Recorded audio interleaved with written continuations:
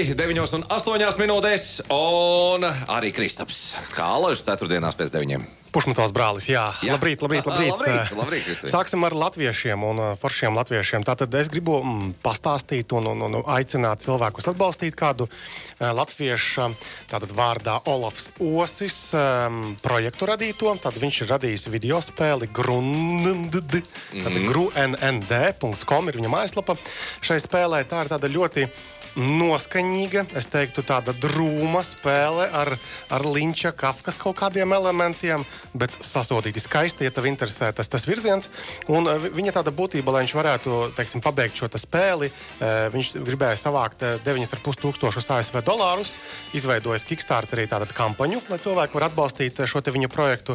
Un es skatos, ka šobrīd jau ir savākti mazliet vairāk nekā 6,000. Tad ir palikusi pavisam maza ļipiņa, un arī paskatoties, teiksim, šajā te Kickstarterī to te projekta, trailerīti, jeb kaceklīti, latviski laikam sakot video. Kaceklīti ir trailerīti. Man liekas, ka tā arī mēs teiktu. Un tad ir tiešām ļoti skaisti. Man, zin kā, patiesībā kaut kādā mērā šī spēle atgādināja mūsu tepat igauņu brāļu un māsu radīto arī ļoti saudabīgo tumsnējo spēli Disco Elysium. Tātad, ja kāds ir spēlējis, ļoti tāda interesanta spēle, papētam gruNND.com mājaslapu, un tad, ja ir interesi un ja patīk tas, ko cilvēks ir darījis, tad arī atbalstām.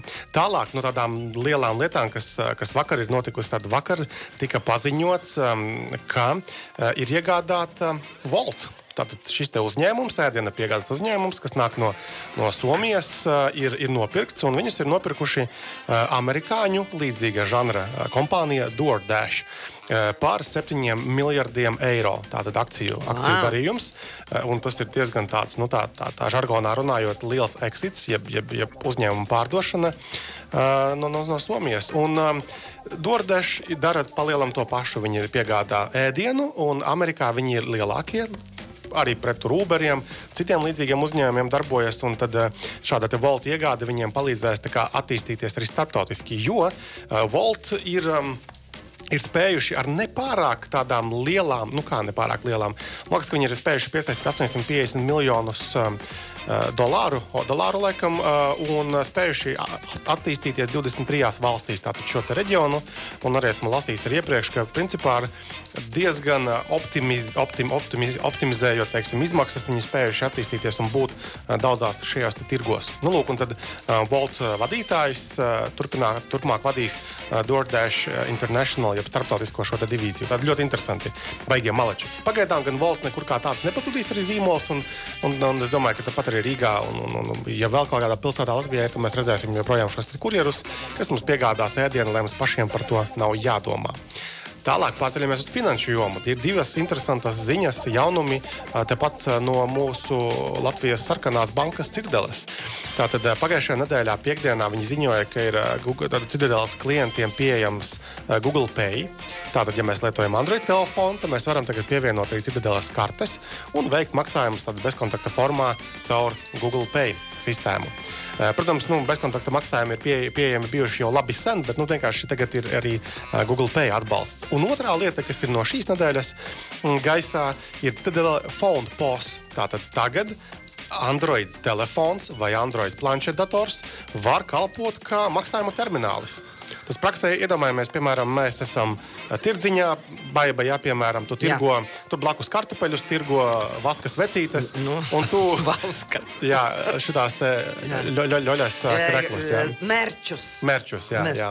Augsto modi, jā. Jā. Lūk, un tad tev nevajag organizēt nekādu tur termināļus, maksājumu vai M-postus maziņos. Vienkārši manā telefonā var būt termināls. Starp citu, jā, tev taču Android telefons ir. Jā, man ir. Un tu vari tad, es vienkārši izdomāt nopirkt tavu merču, jā, vai, nevis kartupeļus, bet merču. Jā. Un es varu pielikt šo te savu maksājumu karti vai telefonu bezkontakta formā pie tava telefona, un tu drošā veidā iekasēsi no manis tur tos dalderus, cik tur maksā tos merči. Tātad Citadele, Phone POS, papētam, paskatāmies.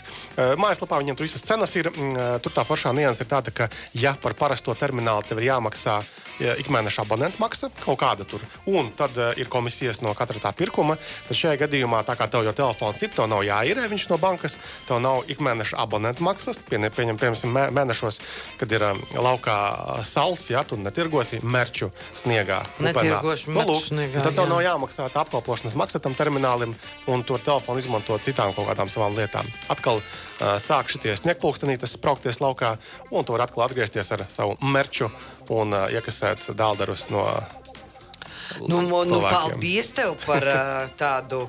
Paldies par tādu informāciju. Tātad, ja es gribu būt tirgotājs, tad man nav jāiet pēc termināla, man jālejuplādē aplikācija.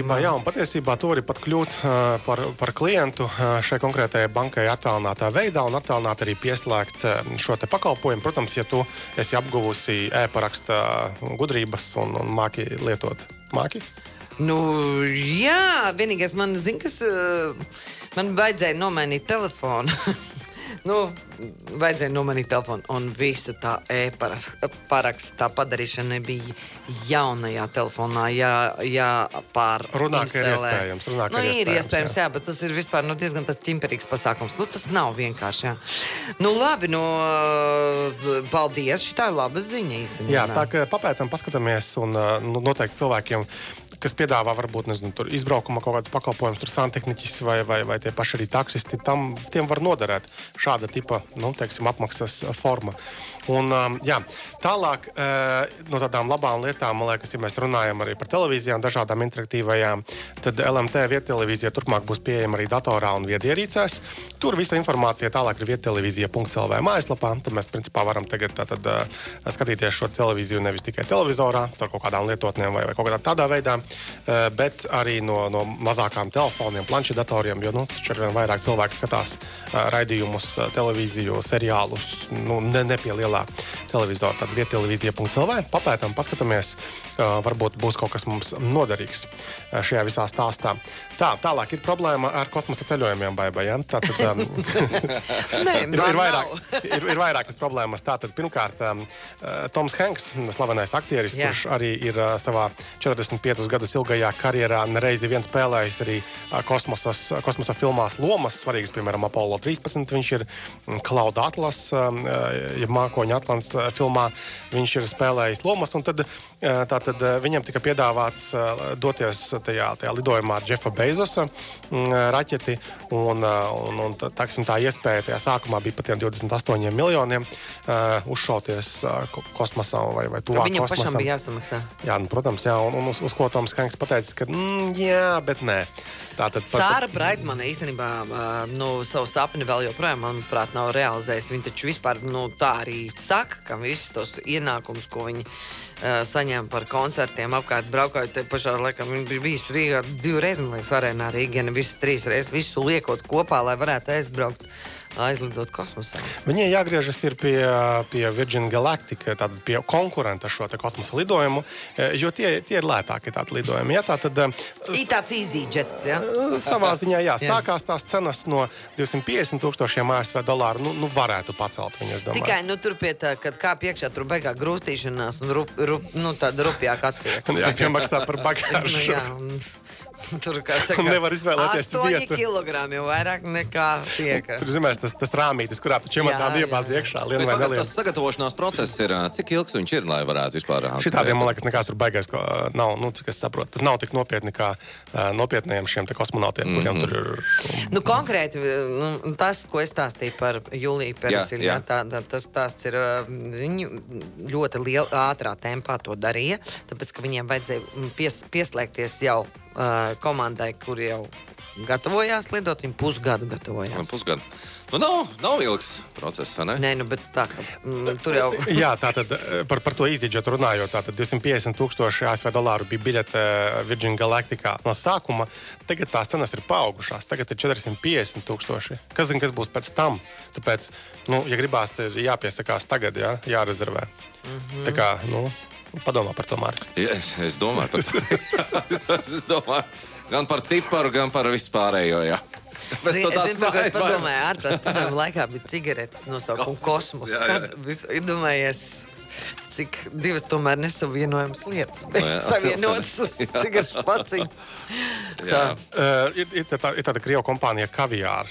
Man liekas, ka Krievu kompānija Kaviār, kas visu laiku mēģina veidot ļoti ārprātīgi trakus telefonus. Tādā ziņā viņi paņem nopērk kaut kādu parastu iPhone, ietēp tur platīnos, zeltos un tā kā, no masveidā pieejamas ierīces mēģina padarīt kaut ko unikālu, ekskluzīvu. Jā, tas ir pareizais vārds.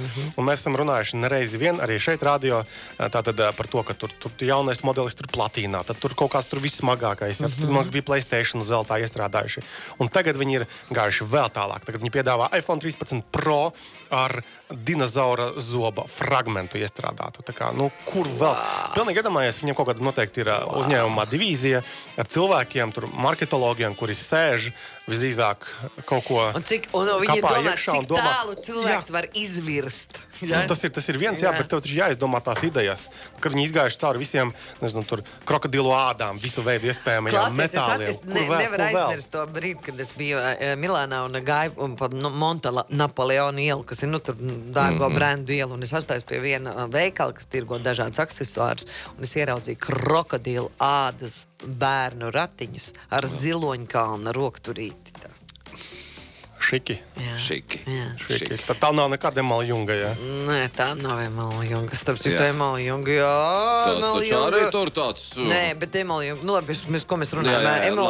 Emala Junga ir rīktīgs, kārtīgs zviedru brands, kurš Hermīnai 15 gadi jau ir viņa, un Emala Jungas ratos jau ir, man liekas, 5. mazulis. Tad mēs nododam pa etapu tālāk. Tie bija masīvie tanki, pa mežu bija grūti ar viņiem braukt, bet tā, jā, viņi var nokalpot daudzus bērnus. Krokodilāts ratiņi ar ziloņkalnu rokturīti, tas droši vien ir vairāk domāts par sarkano paklāju kaut kādā festivālā.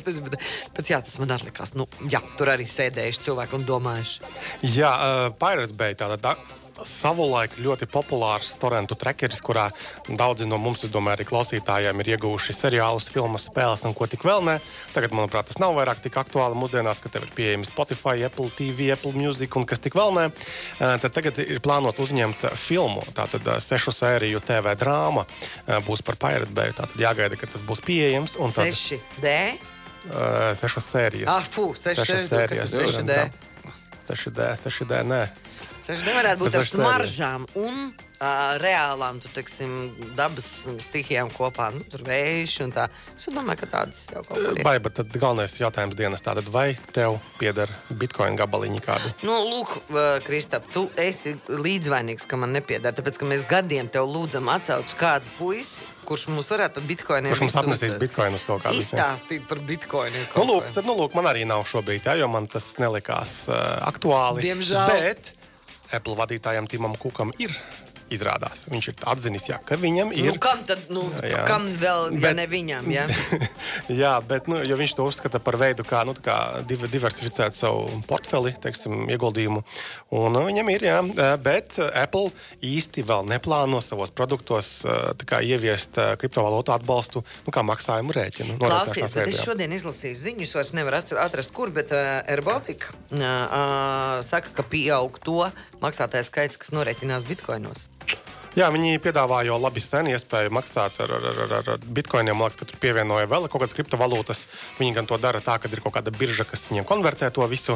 Bet jā, tā kā ir arī tāda lieta. Un jautājums ir kāds? Jā, viens jautājums. Ir problēma, man raksta, nav meklēšanas ar balsi latviešu valodā. Ja meklēju citās valodās, ko zinu, nonāku citās valstīs, kad būs veids risinājums? Tas ir jājautā Veiz. Es ieteiktu Facebookā uzmeklēt Veiz Latvijas grupu. Man liekas, ka tur viņiem ir diezgan aktīva komūna, kuriem ir tuvāka saistība ar pašu lielo Veizu, un tad varbūt ātrāk varēs dabūt atbildi kaut kādu korektāku. Tā kā, jā, ir Latvijā ir cilvēki, kas aktīvi strādā tie virzienā. Tālūk, tas arī būs viss. Tālūk, un noslēgumā vēl tad vienmēr gribās kaut ko arī tādu nodrīgu pastāstīt. Tad ir izveidots Latvijā bez maksas tātad kurs IT jomā, kas var ļaut pārkvalificēties, un tas kurs tad tieši piemērots pieaugušiem cilvēkiem, un tāda nepilna mēneša garumā tad šis te kurs būs, un tur programmatūras testētājs gatavos, un tad nevajag to maksāt neko, un pēc tam tev būs iespēja uzreiz arī sākt arī darbu šajā te jomā. Un adrese, kas adrese, kas ir jāatcerās, ej.uz/IT apmācības.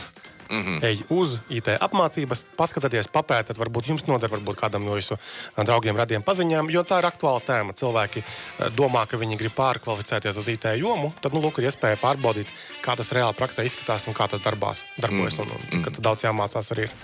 Lūk, jā, tātad daudz interesantu ziņu. Tiešām daudz. Noslēgumā drogām ir mobilā lietotne palaista. Tātad, ja mēs iepērkamies drogās, tagad mums ir mobilā lietotne iPhone'iem un Androidiem, un tur var kaut ko darīt. Maksimai. Kam nav?